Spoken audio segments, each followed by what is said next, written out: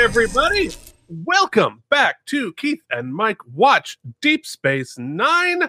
We are talking today about Season 2, Episode 2, The Circle. We are in Part 2 of a 3-part series. Mike, how's it going?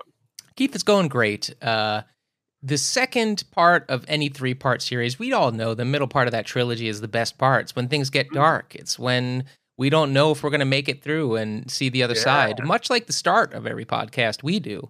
But I'm excited to be here for The Circle and glorious 60 frames per second. Yeah.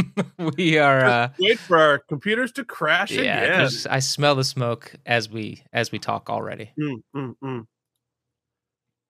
That's it. That's okay. it. That's all I've got. So here's the question, because the circle ends in a pretty big to be continued. Were you able to restrain yourself from continuing on? Yeah, absolutely. I knew that. Right. I was excited about the conversation. I knew that we would have all the time in the world to talk about it, and the next week will bring the stunning conclusion. All right. Well, I think that speaks to a level of professionalism we have yet to demonstrate on the show. Or laziness. Well, that too. Well, folks, speaking of people who are more professional and less lazy than us, let us thank our patrons, who you can find at patreon.com/K&M. Spell out that and. You get all sorts of fun bonus materials, including watching Mike watch The Circle. So if you want to stop this right now, join the patron, then go and watch Mike watch The Circle. You can watch his face as he watches the episode. You can watch the episode while you watch his face and see all of it happen right there in front of you. It's pretty, like I've said before, it is oddly entertaining. Mike, who are our patrons this week? Keith, as always, we welcome to the clan Brian Kaufman, Casey Clark, Cloudlover69, Jorge Novoa, and the mysterious Alan Zimmerman, CRM Productions, and Charles Babbage. Thanks for being part of the team. You can join them once again at patreon.com/K&M. Spell out that and. Yes, indeed. This week we released Star Trek: The Wrath of Niner. That is what you get to watch. That's perfect. That is exactly, if you join the Patreon and watch Mike watch Deep Space Nine, this is what you can see. So you don't want to miss that. Keith, I've entitled this week's episode of Mike Watches Deep Space Nine, and in turn this review as It's Getting You Making Me Bajorny.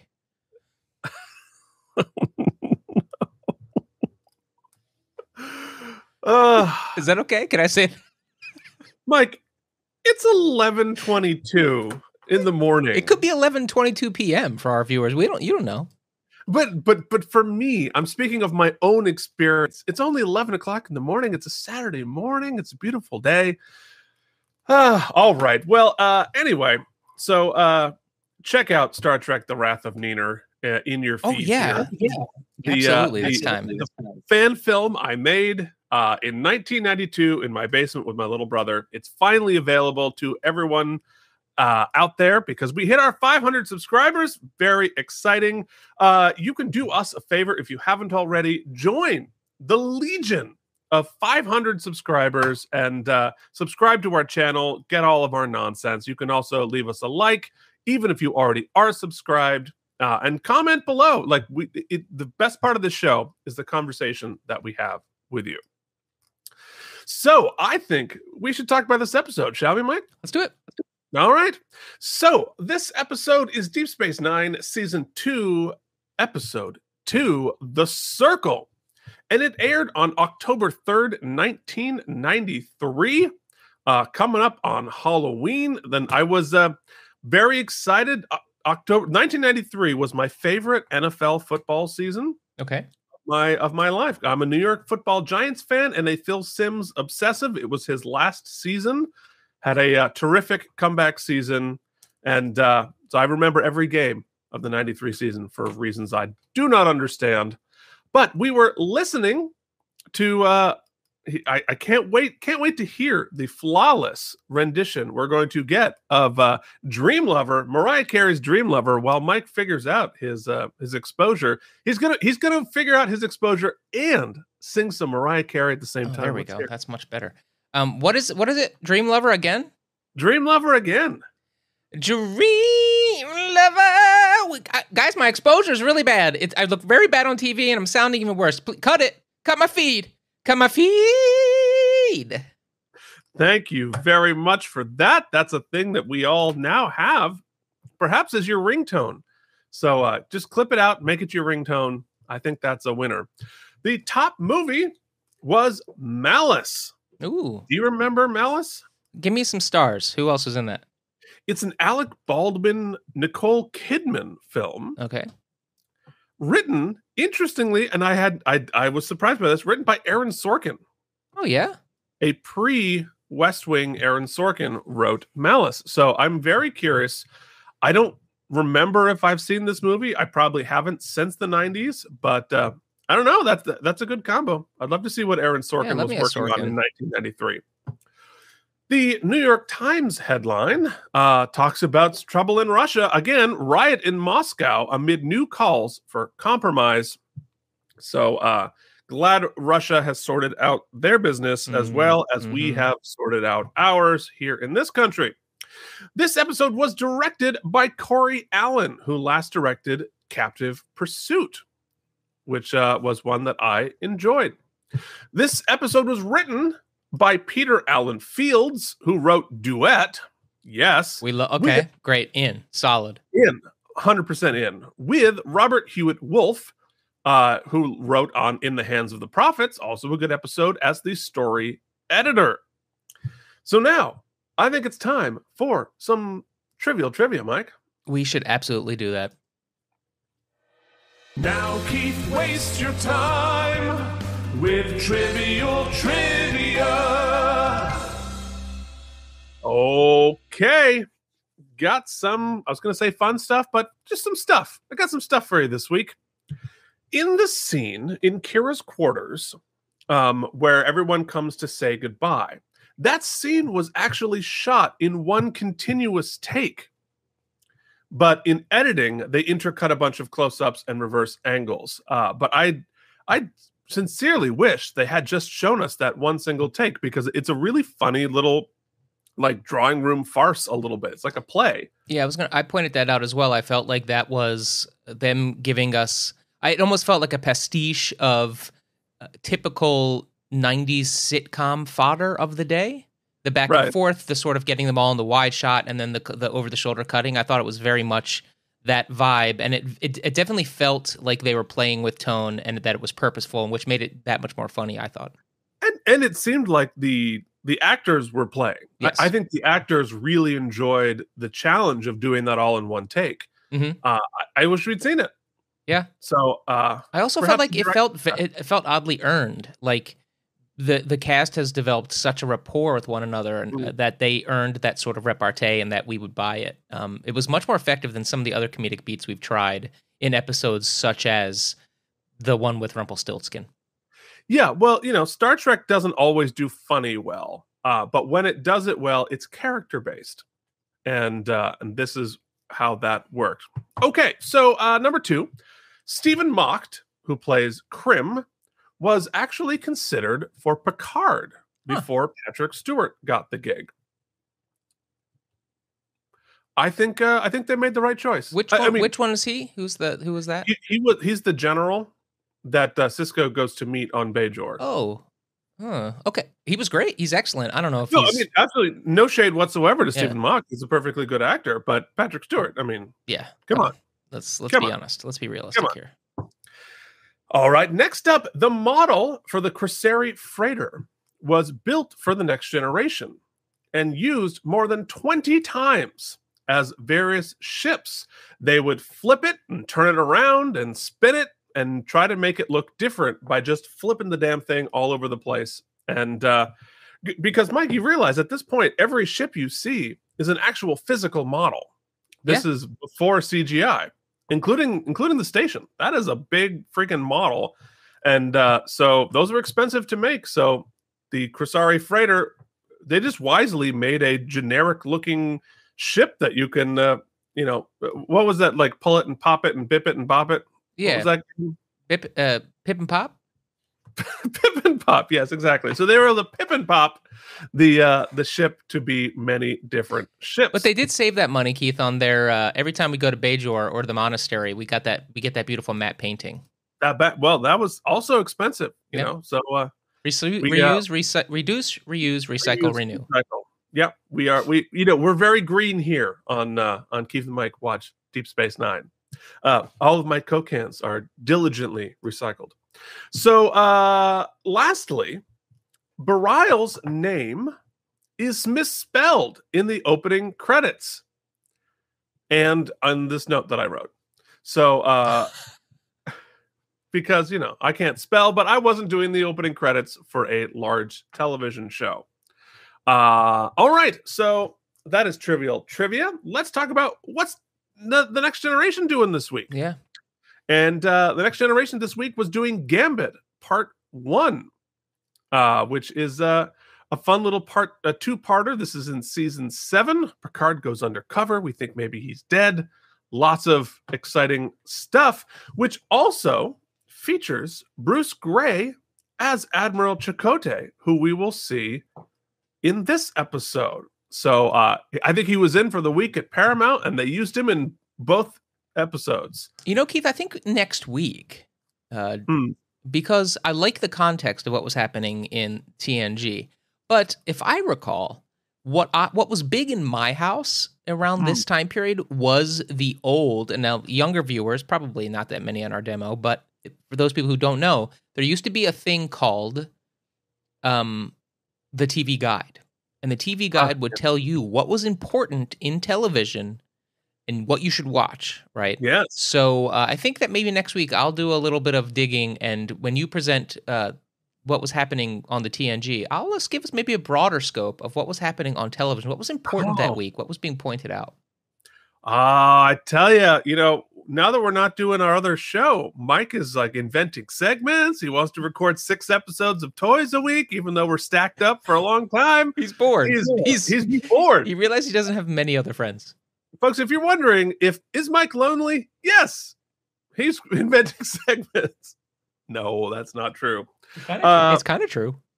Well, we podcast a lot, so obviously that's sort of what that's based. Anyway, so Bruce Gray as Admiral Chakotay. Chakotay, do you know why that name also might be important?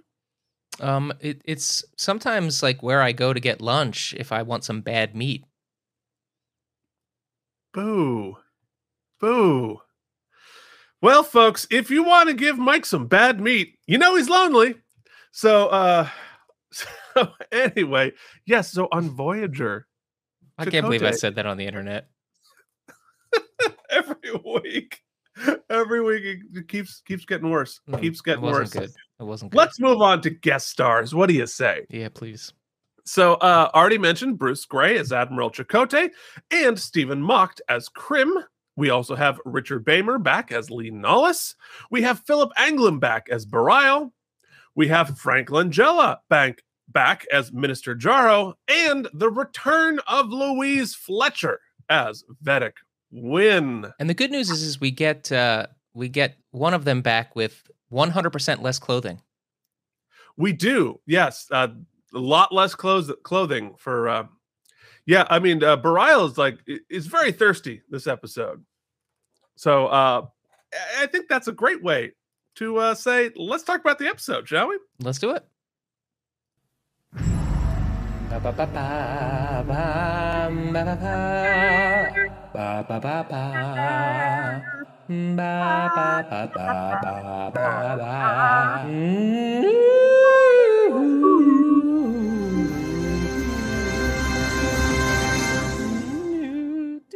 That delights me every week.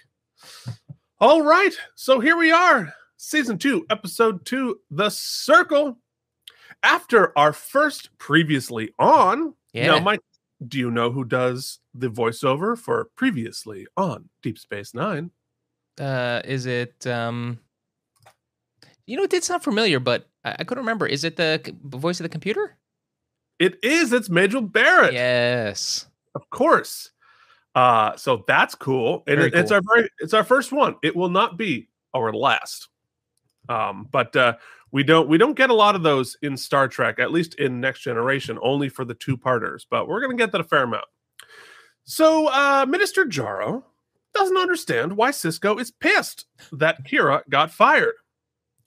And Jaro, he does make a decent point about Bajor's autonomy in hiring and firing, but then pretends that Kira's being promoted. Sisko doesn't buy it for a second. So in the scene, they both make it very clear that they do not like each other.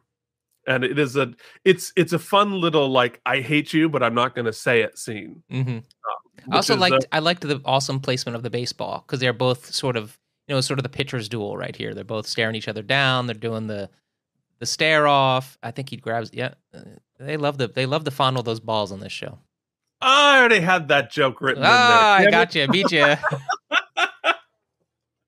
We are just terrible people.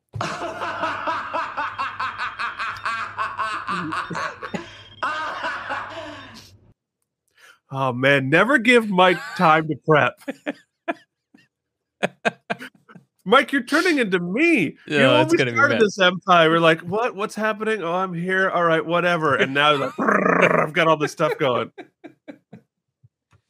Wow. All right. So Jaro says that the circle is getting more powerful and violent, and he makes a vague threat towards Lee Nallis. Then he fondles Sisko's ball.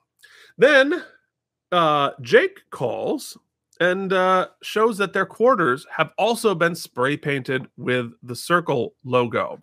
They got a discount on the yellow paint. Yeah. So that's that scene between Langella and Sisko. I just love seeing like good actors hate each other on screen. Mm-hmm. I think a lot of people have. Yeah, and also like it's funny how Frank Langella, in context, he clearly he's seems to be a pretty terrible person. But it's funny how someone you start to just buy someone's type. Tom Hanks is a great example. You sort of just like buy into it. You don't really. This episode's a great example of why he's not usually hired to play like the goofy dad, right? Can you imagine? He's really a pretty specific Frank what he does. Langella in Mr. Mom. Yeah, like him as right. He's very specific at what he does. They're not really sort of like playing that he's not a bad guy in some way. You're sort of waiting to see exactly what it is. Clearly, he has some political aspirations, but as it turns out, he maybe there's more to the story, Keith. Yes, and how could you possibly have guessed? Yeah. We only basically fade out from him directly to this. Yeah, exactly. All right, so in Act 1, in what I wish they had kept as a single unbroken shot, we see everyone come say goodbye to Kira. Also, I'd like to point out how amazing the ceiling height is in her quarters. Oh, yeah. She got those vaulted space ceilings. It's like, it's got to be at least 12, 14, 16 feet ceilings. But, she got good quarters, but also, actually, this is a great way to see this shot. I noticed that this shot was also incredibly flat and brightly lit because they were shooting it all in one shot, and they had to be able to move the camera around and still have everybody be lit. So you couldn't have those like cool little pot lights and the dark lights here and there. So they had to just light it like a stage. Folks, what we call that is a full wash. Full wash, indeed. Yeah. So first up, Odo accuses her of surrendering. He says she's not following her own personal code and ignoring the rules, and he's very upset. And of course, I think that sort of we're getting a little bit more hints, like you said, why the scene works because of the track we've laid with these character beats. Mm-hmm. So we know that Odo and Kira's relationship is special. They have a longer standing relationship. We saw it early in the series and all the way through. We know they have a connection that is a little deeper and older than some of these other characters. So that's why he's pissed. Next up is Dax, and she returns some lotion And Odo is still pissed. Then Bashir shows up, and who's just there to wish her good luck because they haven't really had any scenes together yet. Next, it's O'Brien. O'Brien doesn't have much to say, and we are starting to stack up characters in our farce. Then Quark shows up with some synthale. It's becoming very chaotic, but fun. I mean, look, this really does. It's staged like a play, right? Because they're all facing downstage. Look at O'Brien. O'Brien's like, this is not comfortable nor natural, but I can't move my arms. I can't move my We just arms. noted that it's like 18-foot ceilings in this huge open expanse of a room, but let's get as close as we can. Yeah. Everybody turn 45 degrees. Ooh. That's what, you know what, Colomanius has plenty of stage work in his I saw him in A Moon for the Misbegotten way back on Broadway like a million years ago with Kevin Spacey. So That went well. Ladies and gentlemen, now introducing grown-up Daniel LaRusso. Oh wait, no. Yes, he's going to do the crane kick. Of course, it is Vedic Bareil. And he comes in looking all like, what's up? And she makes a point of introducing all of the people in the room as her friends. Was he this thirsty to last time we saw him?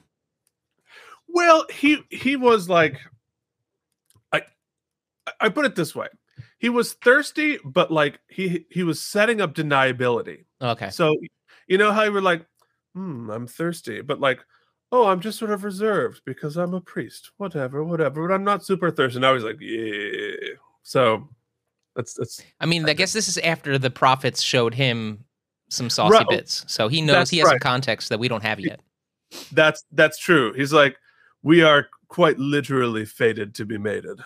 So, that's trademark Keith Varney, folks. No, that's from something. Well, very great. That's from something. Hey. It's from some boy. The incredible searing commentary you get here. Patreon.com/KNM. You want to pay for this, even though it's free. Drop it like flies.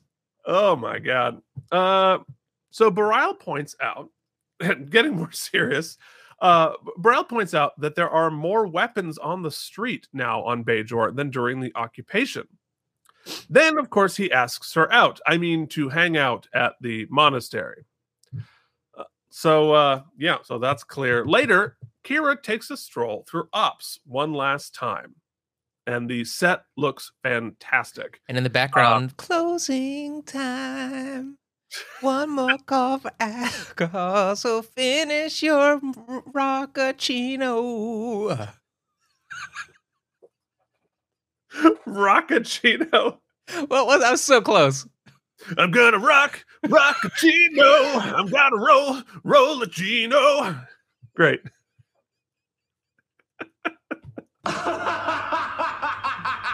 That's it. You are gonna lose your Q privileges. Okay, I'm allowed one more this episode. Okay, that's it. But we're only in Act 1, so really think about. We haven't even got to the scene where he does that laugh, which is in this episode. That's true. Wait, what is the drink that I'm trying to think of called? Roccagino. That was pretty close. Yeah, it's close enough. I mean, it didn't deserve the scorn you threw at me. Roccagino. Look, scorn is what we do here. Yeah, you're right. Okay. So she's sad. Kira be sad. She's sad, and I love those pulsing lights that were behind her. I didn't notice those before. That sort of look like the warp drive as it sort of cycles up. It looks cool.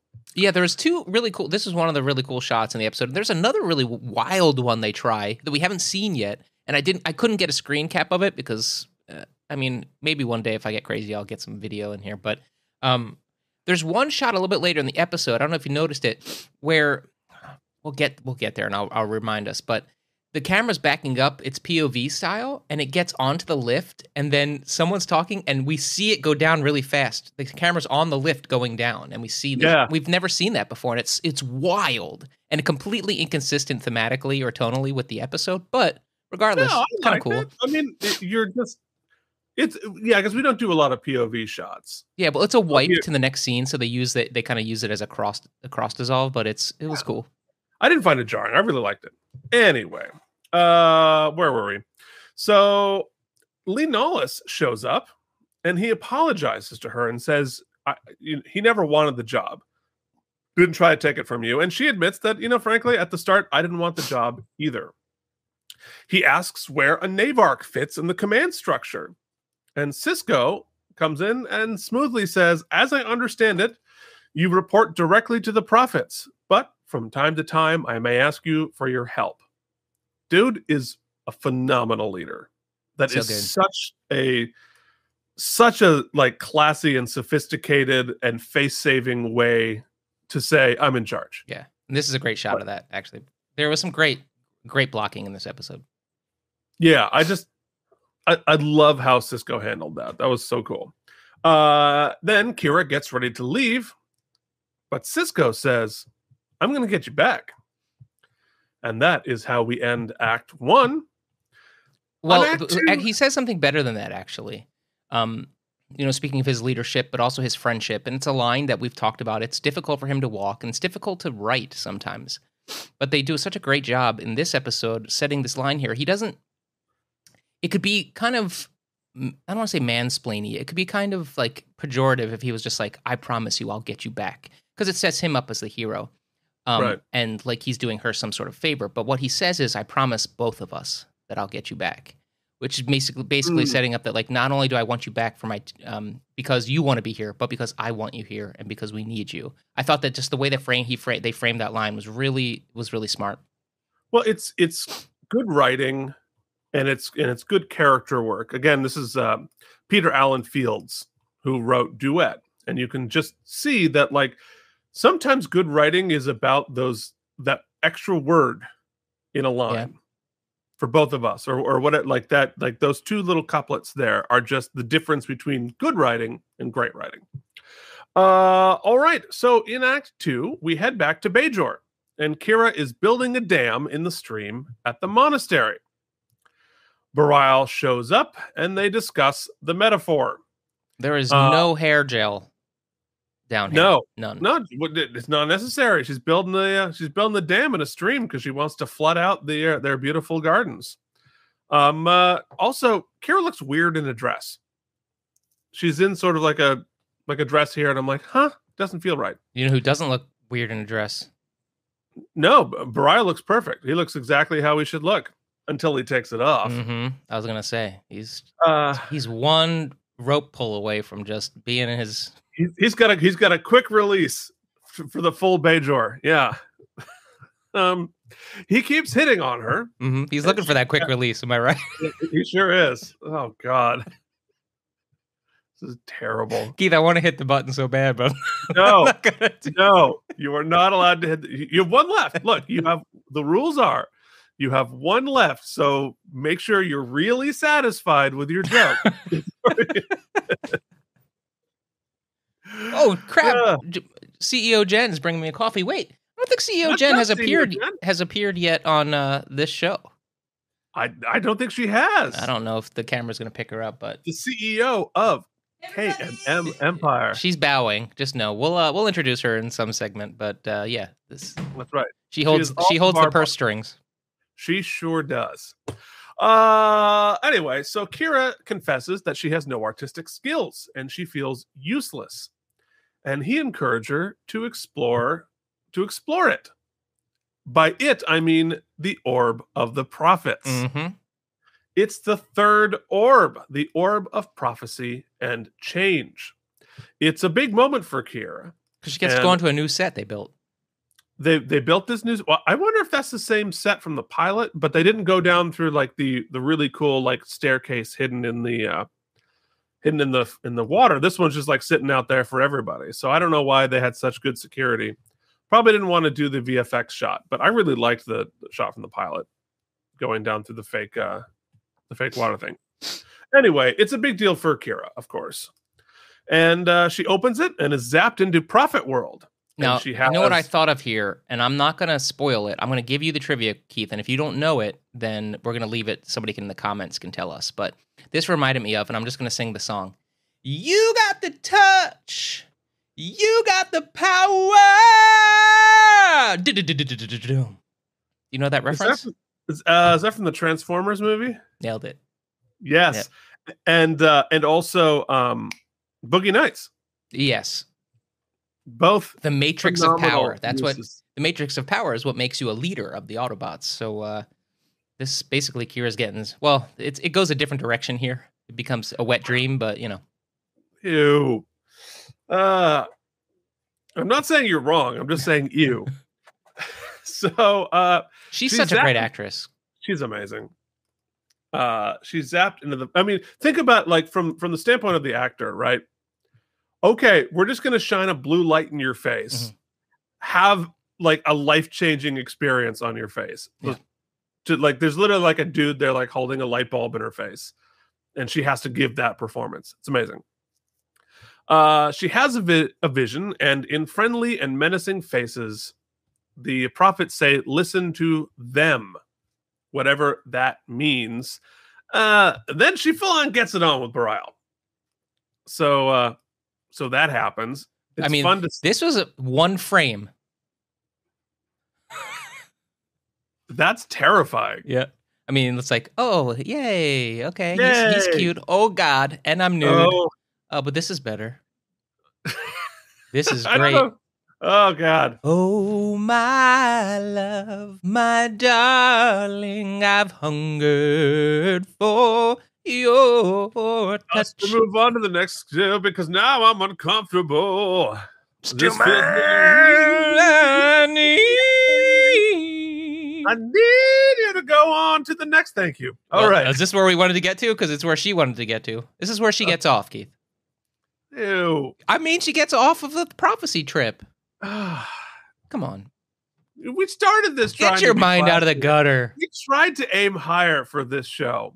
We have failed. We knew that was going to happen. All right. So Act 3 begins, and Odo is on a Zoom with a buddy on Bajor, who says that the provisional government is going to put troops in the streets. Uh-oh. I don't know. Did you get a shot of the screen? Oh, you saw it disappearing. Sadly, that cool screen that comes up out of his, it is cool. His desk there, we're never going to see that again. So I'm guessing the VFX was a pain in the ass. But I thought it was really cool.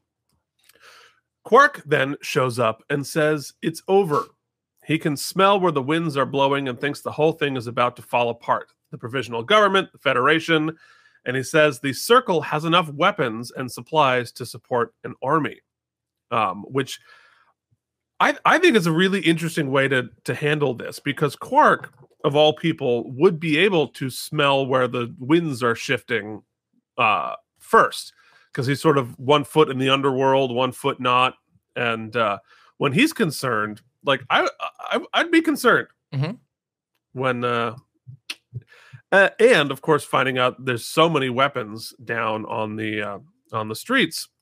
Well, and I think it's great to use him because not only does he have his foot in the underworld, which I think is great, and it's a great tool for Odo here to kind of sense where the winds are blowing. But Quark, of all people, would be the one who would want to keep his business and keep it running to the bitter end. He would not abandon ship. He would stay with that casino as long as it was making money and being profitable. So him willing to just up and abandon and leave, you know that there's some ish going down. Yeah, and it's all very Casablanca. The weapons, of course, gets Odo's attention, and Quark says that the Chryssari have been supplying the Circle with weapons. And Odo tells Quark to find out the plan.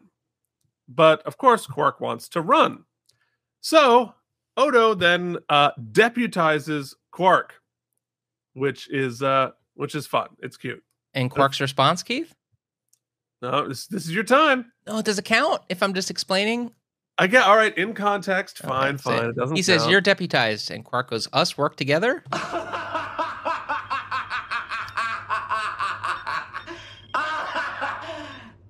Great beat.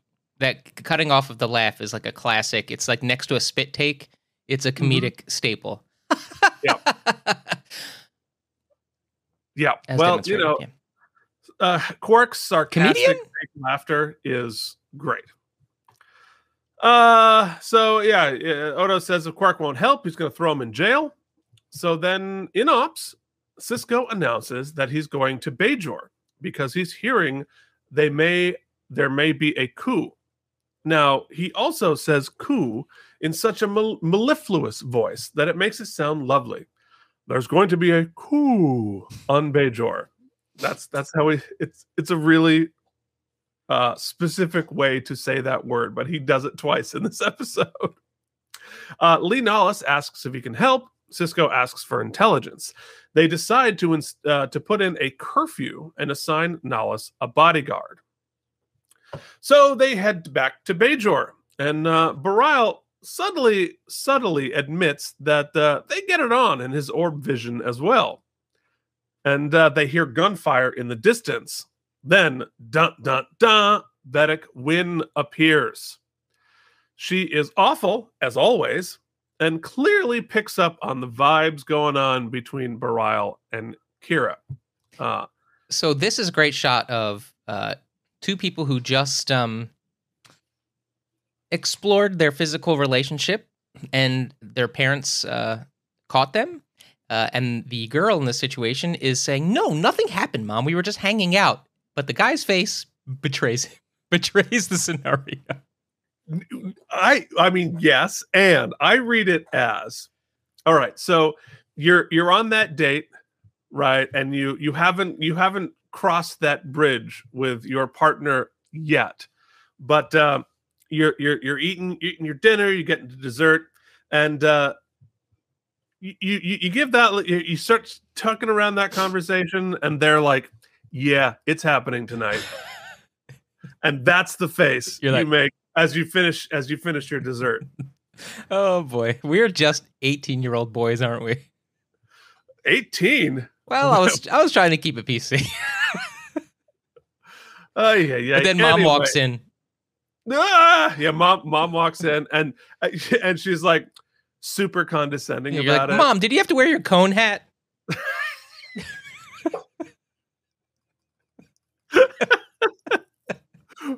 Mom, it's a weekend. You don't. You have to dress like the Pope today. Jeez, you're not even the Pope yet. So, anyway, Louise Fletcher is amazing. So good. She's so good. She makes my skin crawl, and it's just great.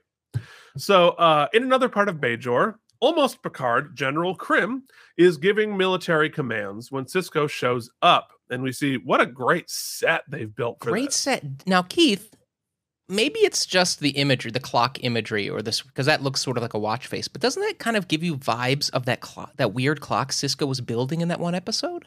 In Dramatis Personae, right? It does. Yeah. It's cool, and obviously from a production standpoint, it looks like they painted onto a gel and lit it from behind. That's obviously not a digital screen. And I don't think it's a projection either. I think they actually just painted onto a gel to make that map. It looks amazing. That's cool. It's really cool. And for a one-off set, like really, and then the opposite shot. I don't know if you have it, but when we see the opposite side of that room, great set. Anyway, Sisko says that some of the military forces are unwilling to fight against the Circle. It's all very insurrection-y and way more scary in 2022 than it was in 1993. We'll talk more about that later. So Sisko tells Krim that the Krissari There's that shot. There's that shot. Yeah, I mean, look good. Look at the steps going up, and the lighting is always amazing. And the walls on Deep Space Nine are never flat; they're always at angles and always lit. So it's just You're beautiful. telling me that's potential. That was understudy Captain Picard. That was understudy. He was on the list. There are a lot of people on the list, but he was one of the people on the list for Picard. They give Cisco another incredible exchange in this. They really gave him some nuggets of leadership here. He's really kind of owning it now, which is awesome. Yeah, no, I love Cisco in this arc. He says the Crusari are in the circle. He then asks to get Kira back. Krim says, go to Jaro. But he does appreciate that Cisco didn't try to trade the info about the Crusari for a favor of getting Kira back. And you can see the gel behind him. I'm assuming that's a painted gel. I guess it could be like a slide that they blew up. Man, it kind of looks like sort of like a satellite image. Like a satellite. Well, I think that's what it's supposed to be in canon, is that he's looking at satellite images of the city in the battle. But I don't know. I know it looks great. So we head back to Ops, and Lenalis and Dax are stalling the Crusari that they think are doing the arms shipment. They're searching his ship for weapons, but they haven't found anything. The Crusari's makeup, again, is great. And I wish we saw more of that, because that's a really cool... I mean, look at the detail on that. That looks so cool. Yeah, it is cool. Yeah, they spent... Yeah. That's so much money. You'd think we'd at least they gave him a close-up. So much money and so much work. And I don't know if we ever see that whole thing again. Speaking of, I'm sorry, this is a non sequitur, but I'll take this moment since you mentioned it. You've brought up on the show a bunch of times, Armin Shimmerman's just how much time he spent in the makeup chair. Yeah. And recently he was interviewed. Did you read this article? They interviewed him and asked if he would come back to Picard or to Discovery or one of those shows. And he's like, I'd never do a series regular again because it was just too much. The makeup was too much. He goes, but if they did want me, he goes, they'd have to give me that Michael Dorn money. I thought it was a pretty clever comment. No, they should give him his Sting money. All right, so deep cut for wrestling folks. All right, so and the Crusari guy is in a hurry to get out. They can't find the arms. And he's like, I gotta get out. I have some sensitive herbaceous materials, which weed.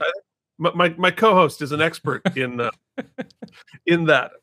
So also in this scene, I like that we see that the view screen is a hollow projection over a wall, as opposed to a big screen like it is on Next Gen. So because they don't need to build a screen in EU, because it's just a hollow projection. I don't know, it's a cool little detail, a cool VFX shot. On the ship, O'Brien is still searching. Dax calls him and tells him to give up without telling the Crusari that they are searching for weapons. Naturally, we see, if you go back one, that Odo has attached himself to a box. Then he turns into a rat. That's good and gross. It's also very unclear here, the rules of Odo's mass. Right? Like density and mass, because you would think if you can't create or destroy matter, that is either the most dense rat you've ever seen. That rat weighs 200 pounds, or the Odo that is it explained later? So explain me this. Yeah, is it explained later that he can only exist in one entity? Like, can he let some of his arm goo go and become a rat, and he stays in the bucket elsewhere, or what? That is a very good question. It's not really answered specifically, but I think based on the series, he has to be one thing. Okay. Because that would explain it. That would explain it. Anything. But no, he can't just, because otherwise you could just put like 10 little Odos, 10 little Quark, you're a jerk, just running around. So we can't do that. So anyway, we go to the gardens. And Cisco tracks down Kira, who is daydreaming on a rock. She tells him about her orb encounter, except for the horny stuff. He says that he hasn't given up on getting her back, and that the fighting is getting closer. And he's not convinced that the military is going to back the provisional government. He pieces out, then Kira is abducted by the masked and robed dudes from the Circle. Yikes. And that is the end of Act 3. It's crazy that they didn't just get Cisco, too, but maybe that would have been too much. That would have been that would have raised Federation alarm, and they don't want to do that just yet. I think that's probably it. But yeah, that would make a great deal of sense. They want to know what Sisko's up to. Just take Sisko. But well, at this point, I'm marveling watching the show because, we talked about it in our last podcast. It's about the practice or just courtroom dramas. It's difficult to tell multi-layered stories in 45 minutes less. Yeah.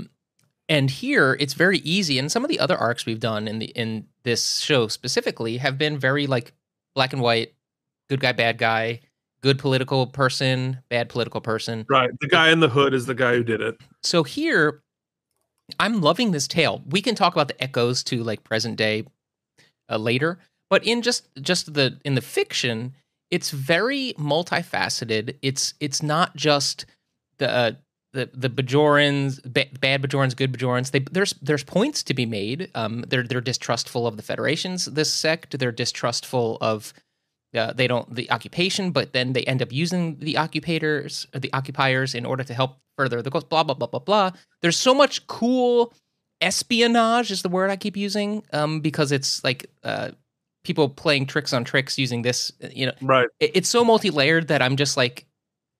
It makes up a little bit. Remember last week we were like, they tried to do too much table setting last week when you would have liked a more focused sort of escape. I think that would have, I doubled down on that thought because they do all of the great sort of political intrigue, political espionage intrigue here that now we're really cooking. And at this point in the episode, I'm like, yes, I'm in on all levels.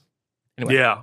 Well, and you really get a sense of the rising stakes. Mm-hmm. Right. You like you're here in this beautiful garden, but you hear gunfire in the distance. You hear explosions happening, and it's like, oh, this is real. Like this is actually like really happening, and it's getting a little scary.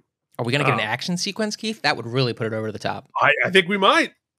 So in Act 4, on the Krasari ship, Rat Odo discovers that the Krasari are working with the Cardassians. So and cool, the visual effects they were able to do in 1993, that beaming effect, It looks great. Mm-hmm. The transition into the rat, less so, but the beaming effect looks amazing. The fat, heavy rat. Rat Odo, that's right. The 200-pound rat is there finding out stuff. So we head into the Circle's headquarters, which could you have imagined? It's in the cave set. We've seen a million different times. I really wanted it to be on a diagonal slant. Oh, that would have been so cool. But, moving the floor is a lot harder than moving the walls. Yeah, just tilt the camera, baby. Yeah, there you go. I'm talking Everyone has to lean I'm talking 60s Batman style.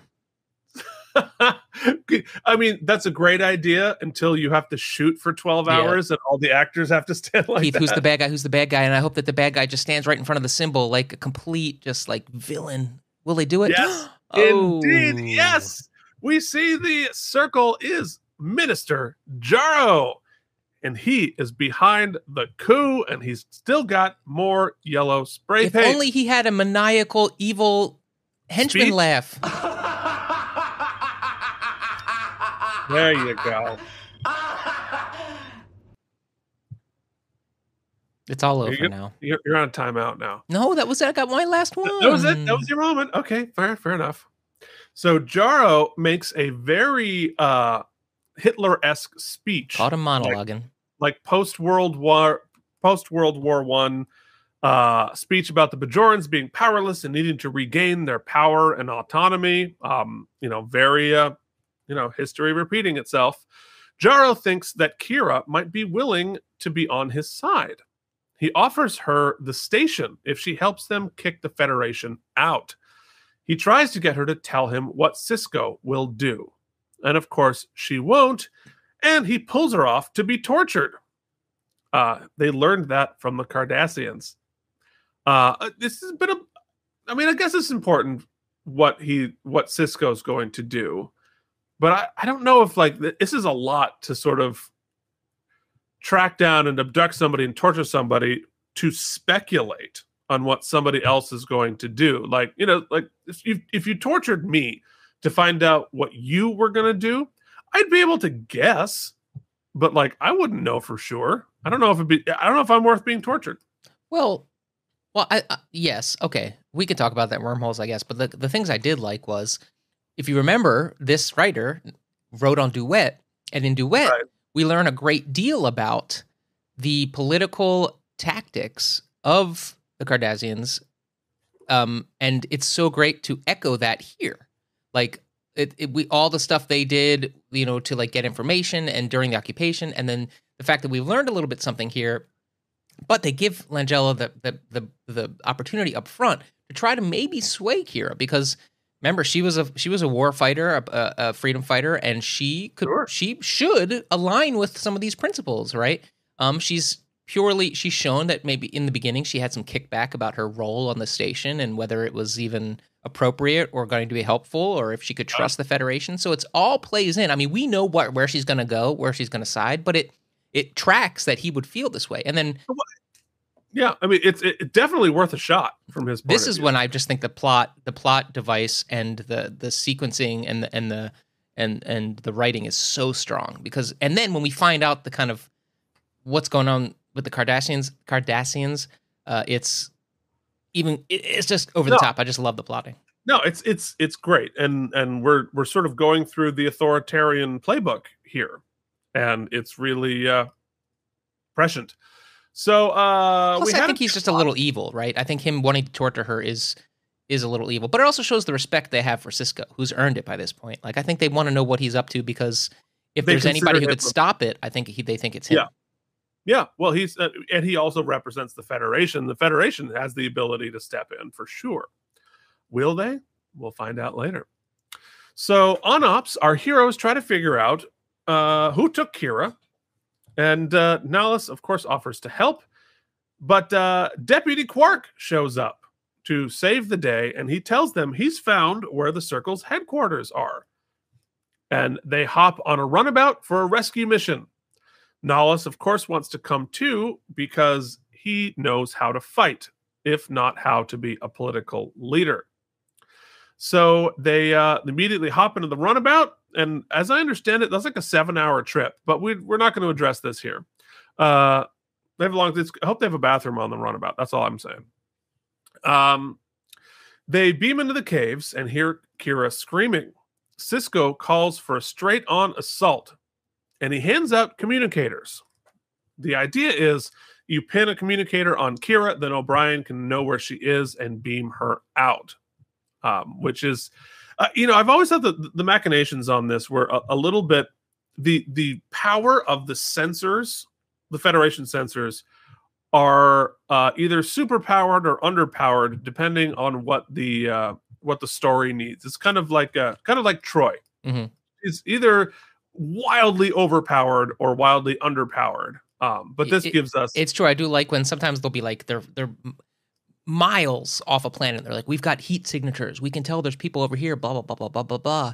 But then in some episodes, it's like, if I just take off my communicator, no one will find me anywhere. Like heat signals. Sometimes they'll be like, "Hey, it's Bob Smith from and he had this for lunch, and he's really upset about his dog." Like, but he left his communicator in an elevator, and so we lost him. He's lost him. He's have no idea. So I don't know. Whatever. So the fight begins, and she looks rough. Yikes. The fight begins, and Bashir finds Kira. She looks pretty bad. Instead of putting the communicator on her right away and then beaming out, no problem, and untying her hands when they get on the ship, where they're not like pew, pew, pew. He unties her hands first, which of course gives them time to be attacked. But they are able to beam the survivors out and get Kira. All of our heroes survived, but naturally the nameless Bajoran officers got red-shirted. So, that's just what's going to happen. So we head back to the infirmary, and Kira wants to get Lee Nahlas to the Chamber of Ministers to talk to them. But Odo shows up and announces that the Cardassians have been supplying the Circle with weapons. So this is where we find out where all these guns are coming from. It's the Cardassians.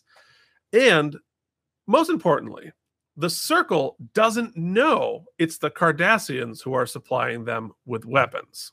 Do we assume that, or do we know that? Because my feeling for the plot, and I'm just guessing because I don't know, Is that maybe they do know? Because if he's as bad, if Langel's as bad as all that, then maybe it's kind of mutually. No, I guess not, because what would the Cardassians have to gain if Federation was gone? I mean, clearly, maybe they both want war to see. Well, I mean, the Cardassians have a lot to gain with the Federation being gone, because the Cardassians left the occupation because not because they got kicked out or the Bajorans won or the Federation kicked them out. It was that there was nothing left here to exploit, right? So they're like, all right, this isn't worth it. We're getting out of here. The Bajorans are annoying and they're blowing us up.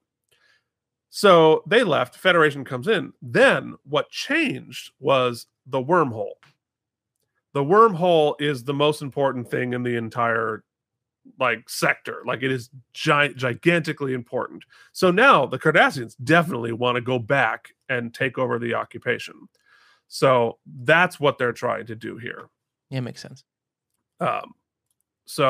Anyway, so that's what's happening. Where was I? So yeah, Russia, if you can hear me. The Cardassians want the Federation to leave so they can come back. That's what I wrote. So Sisko tells Dax to broadcast a message from Lee Nallis to the Chamber of Ministers. Of course, the thought being that if he can talk to Congress, he can calm things down and they will listen to him because he's Lee Nallis. Sisko, we did that. But of course, all the frequencies are jammed because the coup has begun. Coup. The coup. Oh, the coup has begun. Back on Bajor, we find out, of course, that Minister Jaro is in cahoots with Vedek Wynn. Maybe more than cahoots, Keith, if you know what I'm saying. They might be knocking caboots. Yeah. No. No, bad Mike. It was yours. You earned it, buddy. And of course he says the future belongs to me. Nothing ominous about that. She lights so many candles. That's what she does. She's got her little candle goober there, and she's just that's her job today, is lighting candles. Which orb does she have back there? I think that is also the orb of prophecy. Oh, there's like multiple orbs of prophecy? No, there are multiple orbs, but each one of them does a different thing. Right, but the prophecy one was in the other chamber. I think it's the same chamber. This is the same place? Yeah, because so oh, you're right. There's the door again. Yeah.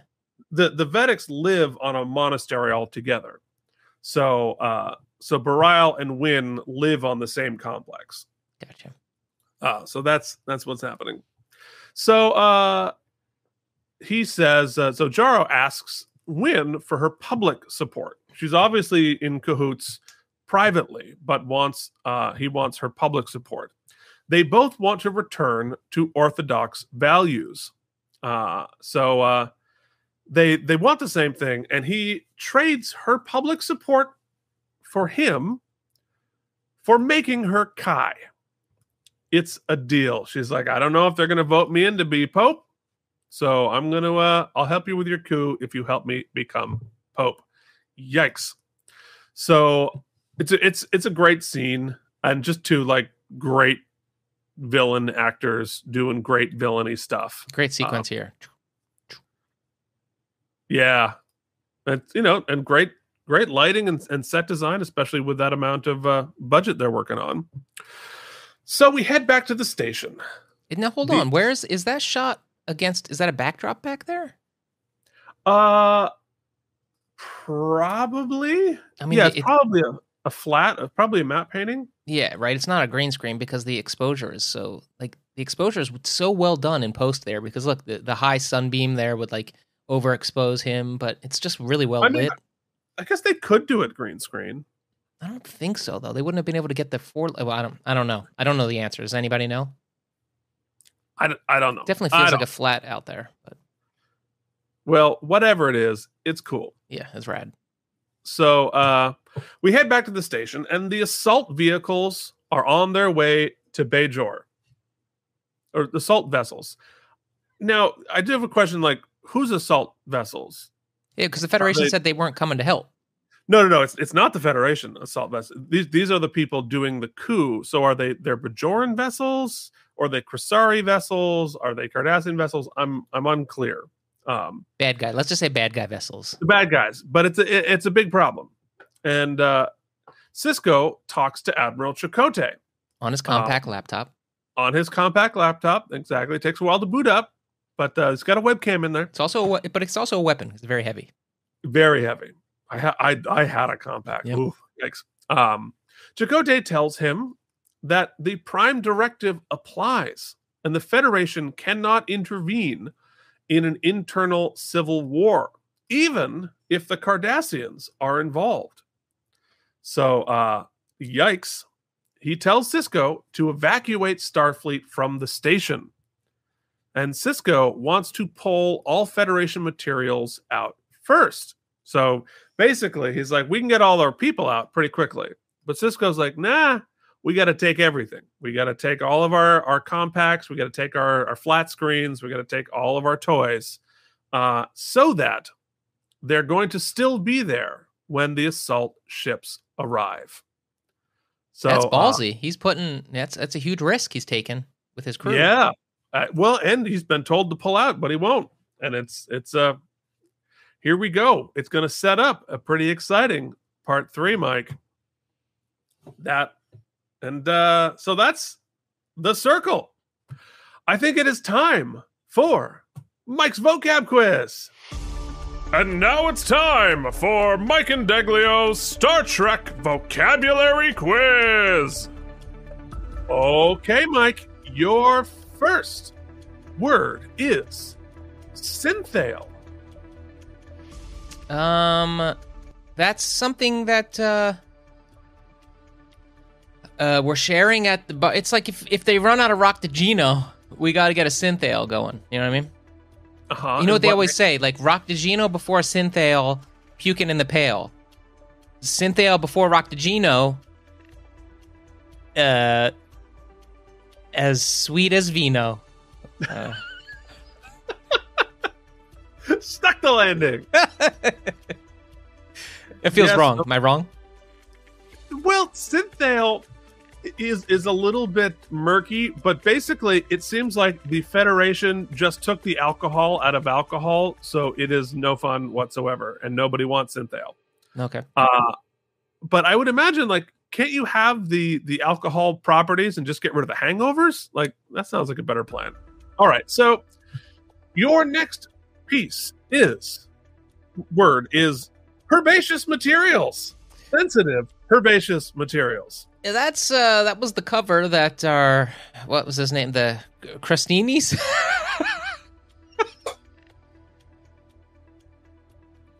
Crastinis. They're delicious with synthale. The Crastinis were transporting some herb ale. That's what was in the ship. I don't know. Oh, God. All right, let's time to come along home. Let's come along home.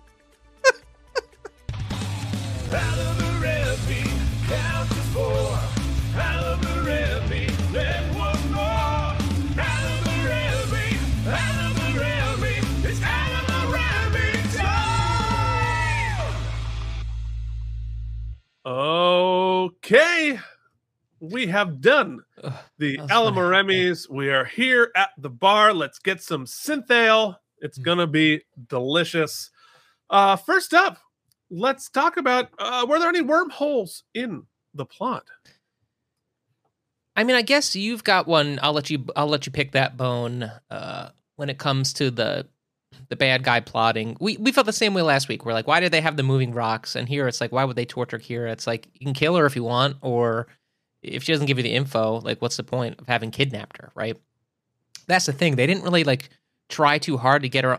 Did they really think she would join their side? Because otherwise, maybe that's what you should kind of, like, try to spend more time convincing her of that, because you could use her as an ally, rather than just, like, sending her straight to torture, which definitely will not align her to your cause. So that's a little weird. No. Yeah. That's a little weird.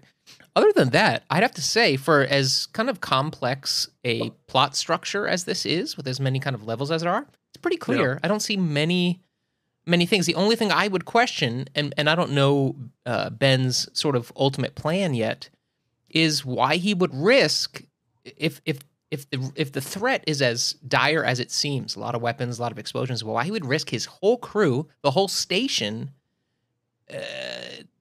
He better have a good plan. That's my only kind of like, that seems a little bit risky for Ben, but Ben likes to walk the line. So I don't know. I feel pretty good about wormholes this week, Keith. Yeah. Well, I mean, look, there's the risk is in just leaving, right? Because then it's tough from the standpoint of the Federation, right? Like, I get it. You don't want to intervene in a and maybe this is the wormhole for me about this. I mean, yes, the torture thing, we talked about that, but the Federation pulling off of the station so as not to intervene in an internal civil war. I totally get that. I also get that the Federation are there as guests of the Bajorans. The Bajorans own the station, and the Federations are sort of there as a guest, but they haven't officially been asked to leave. Mm-hmm. And if I'm the Federation, realizing the wildly important strategic importance of the wormhole, until you tell us to leave, I'm sending in 1,000 ships to hold that position at the very least. Let the coup happen, let it sort it out, and then negotiate what to do. I don't pull out. And also they dismiss the Cardassian involvement so quickly. Now, granted, I know that happens in our own geopolitical situation all the time, whereas, okay, the war's between these two countries, but they're clearly being supplied weapons by like a ghost nation, us often. Usually we're often, yeah. But it seems like the Federation would be more apt to explore the motivations of the Cardassians and like how how that would play out if we give them power back of Bajor, or their potential attempt at. They definitely don't want it. I guess like the parallel here would be an embassy, right? In a country that's having a civil war or a coup. Yeah, I mean, I guess you can't just like surround the embassy with tanks and risk further conflict. Do you know what I find interesting, though, with the exception of the one Vedic, and then there's not a strong voice of the provisional government in the whole plot here. Well, that's Jaro. That's the thing. Oh, well, I guess I see him still as a stand-in for the sort of, so like but he and this is where like our parallels start to come together, right? Jaro is the president. Okay, but then riddle me this then, as far as your wormhole about the Federation. Yeah. Is an internal coup really a civil war? If one half of the government isn't aware it's coming? Like if let's say in our geopolitics, if we knew, right, that one of the warring Trudeau was taking was actually trying to subvert the whole government and blow it up from the inside. I feel like we would probably have some sort of engagement in that. Well, but engagement on diplomatically, yes, but are we going to put troops in Canada? I guess we don't really know what the Federation's doing on the backside politically. I mean, obviously, like there's no reason to like talk around the parallel here. Mm-hmm. Like Jaro's Trump, he's the current president, doesn't want to leave, and stirs up radical extremists within his own country to perform a coup so he can stay in power and take over power and get rid of the restrictions. And so it's the parallel is very clear. So I guess in this situation, the Federation is Canada looking at us. Is what's Canada going to do about the insurrection? Yeah, right. The kind condemn it on the news, right? Like I'm out of here. You guys sort it out, and then we'll go from there. But obviously, Niagara Falls is off limits. Stay out of Niagara Falls. Yeah. So I don't know. Like it's definitely tough. And the parallel continues with the Trump, because then Russia is the Cardassians stirring up shit in our politics to weaken us. So for their own devices in ways that the people that they're exploiting don't even know that it's them. Right. Right. So the Cardassians supplying weapons to the Circle, Jaro may or may not know, but the rank and file, the people they're fighting, have no idea that it's the Cardassians. And the same way that, you have the Russian bots and you have the information, this, that, the other thing. So the parallel is actually remarkably strong here. And that's what I was saying. Like, when I first saw this episode in 1993, I was like, oh, interesting. I don't know if I care. Today, it's like, oh, God, that's scary. Because like the parallels are just so clear.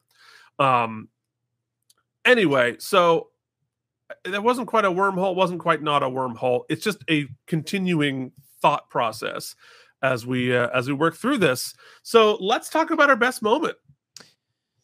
For me, and there's a lot of great stuff. I mean, what a strong episode. Performances, structure, tone, pacing. Really, I think they knock it out of the park here. For me, as has become kind of a little bit of a pattern, it's the little personal moments. Yeah.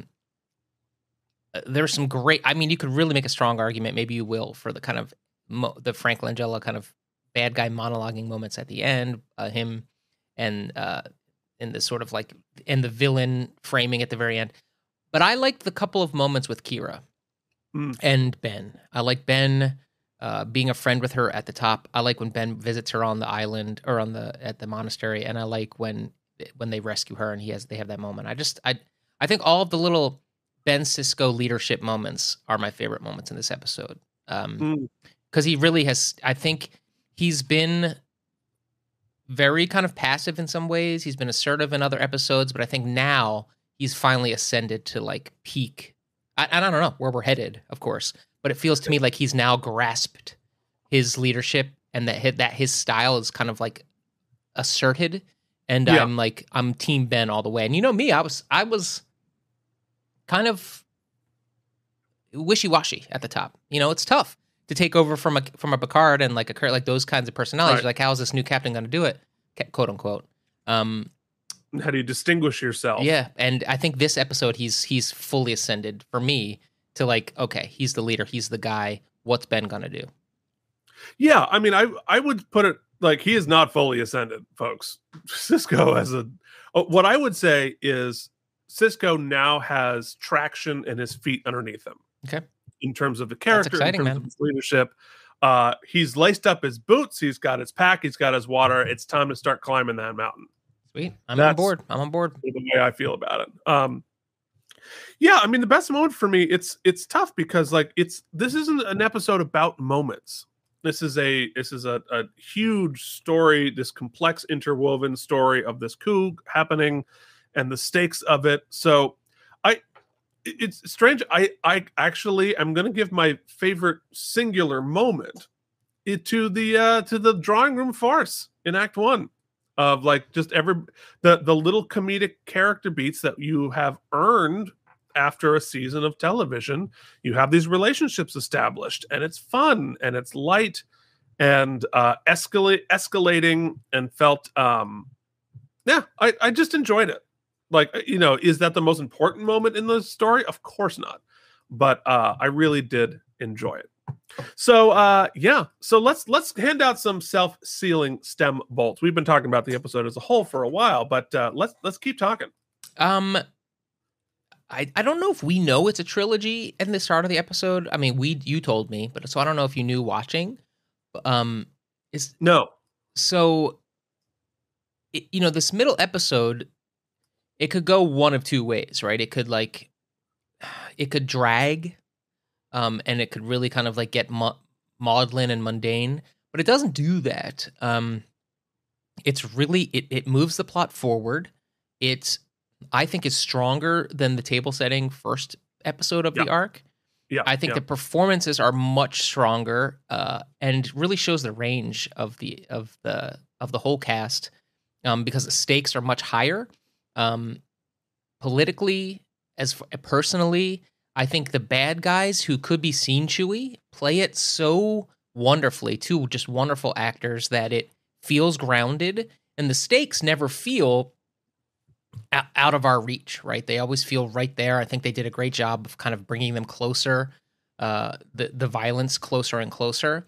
I always feel like the only thing that feels a little hammy in both episodes is like having the circle in the robes, like attacking people and stuff. That just seems so like compared to the sort of global political ramifications of the coup attempt, it seems a little like well, but I'll defend that with you look in real life, right? Who are these people portraying? It's, they're portraying the Klan. There's okay. lots of like there's like Nazi references here, and a lot of that has to do with the theatrics.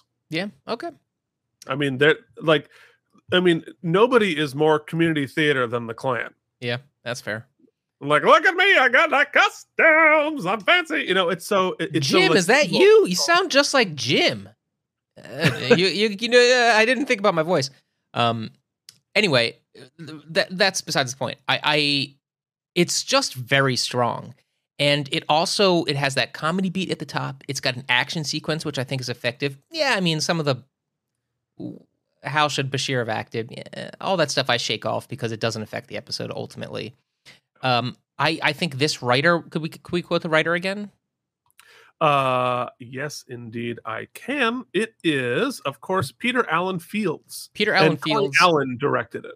Are just my faves so far. I mean, the duet and then this just really feels like really knows and understands the characters and really gets pacing. Episode never dragged. It had the personal slower beats when they needed them, but then right back into like action, or at least unraveling some of the spool of the. I thought the visual effects were incredible. I thought the staging was incredible. I thought the use of sets and grandeur. The episode felt huge. The word I would use is cinematic. It felt like almost could have been a movie. Looked great. Did not feel like a television episode to me. It felt elevated, and I'm like, shit. If you're telling me that this is the direction we're going and it's going to get better, I'm strapping in, buddy, because dude, you have no idea. Then I'm telling you, because this was like, oh, this is TV. This gives me the vibes different, but like around this time I was watching a lot of Quantum Leap. And what I loved about Quantum Leap was its sort of cinematic / theatrical storytelling. Much more campy in many ways than this, but in some ways not. Anyway, I'm super psyched. I loved this episode. I'm going to say, I think we were like 72 last week. I'm going way up there. I'm saying 83.5 self-sealing stem bolts. Yeah, I mean, in the context, that's lower than you've given a lot of episodes you've liked less. But well, it's not there's no period at the end of the sentence, right? It has that. That's true. It's got to stick to the landing. So that's true. Yeah, I mean, honestly, like, if you're excited about this, like, hold on to your hat, buddy. Yeah, dude. I'm not wearing one today, but okay. And more specifically than this episode, this type of story, right?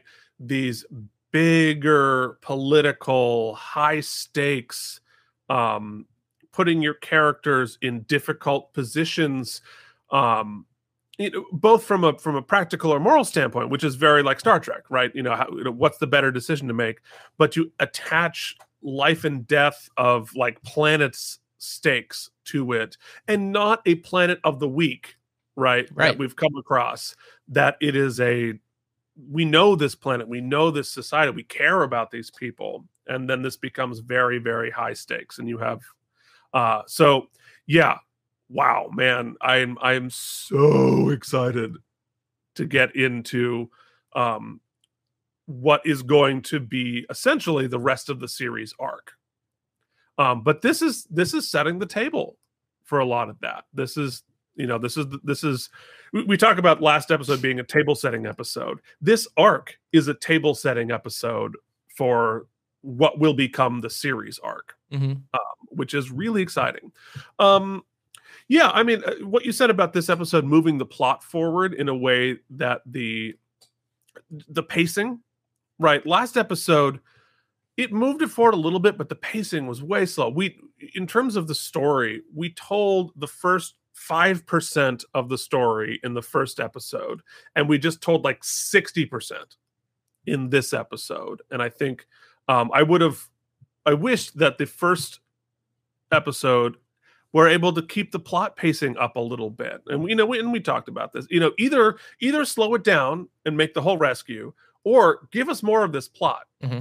Because once we got here, Lee Nollis isn't really that important anymore. At least as in this episode. We did the whole episode setting up Lee Nollis, and then like he's not really important. He's just sort of there for this episode.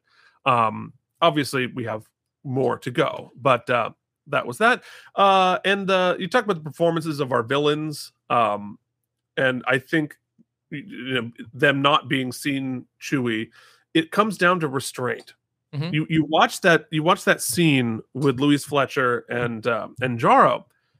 They almost never even move, and they're both amazing at this, but particularly Louise Fletcher. Everything she does is, look at the mic close. Everything she does is right here. I'm just going to be talking calmly and reasonably, and if you're shouting, really, maybe you're being unreasonable. With a little bit of a smirk, a little bit of a smile, but deniability in my evil at all times. And it is so good because of the restraint. And that's where you get these amazing performances. So also subtle juxtapositions. Their behavior with each other is very politically transactional, obviously.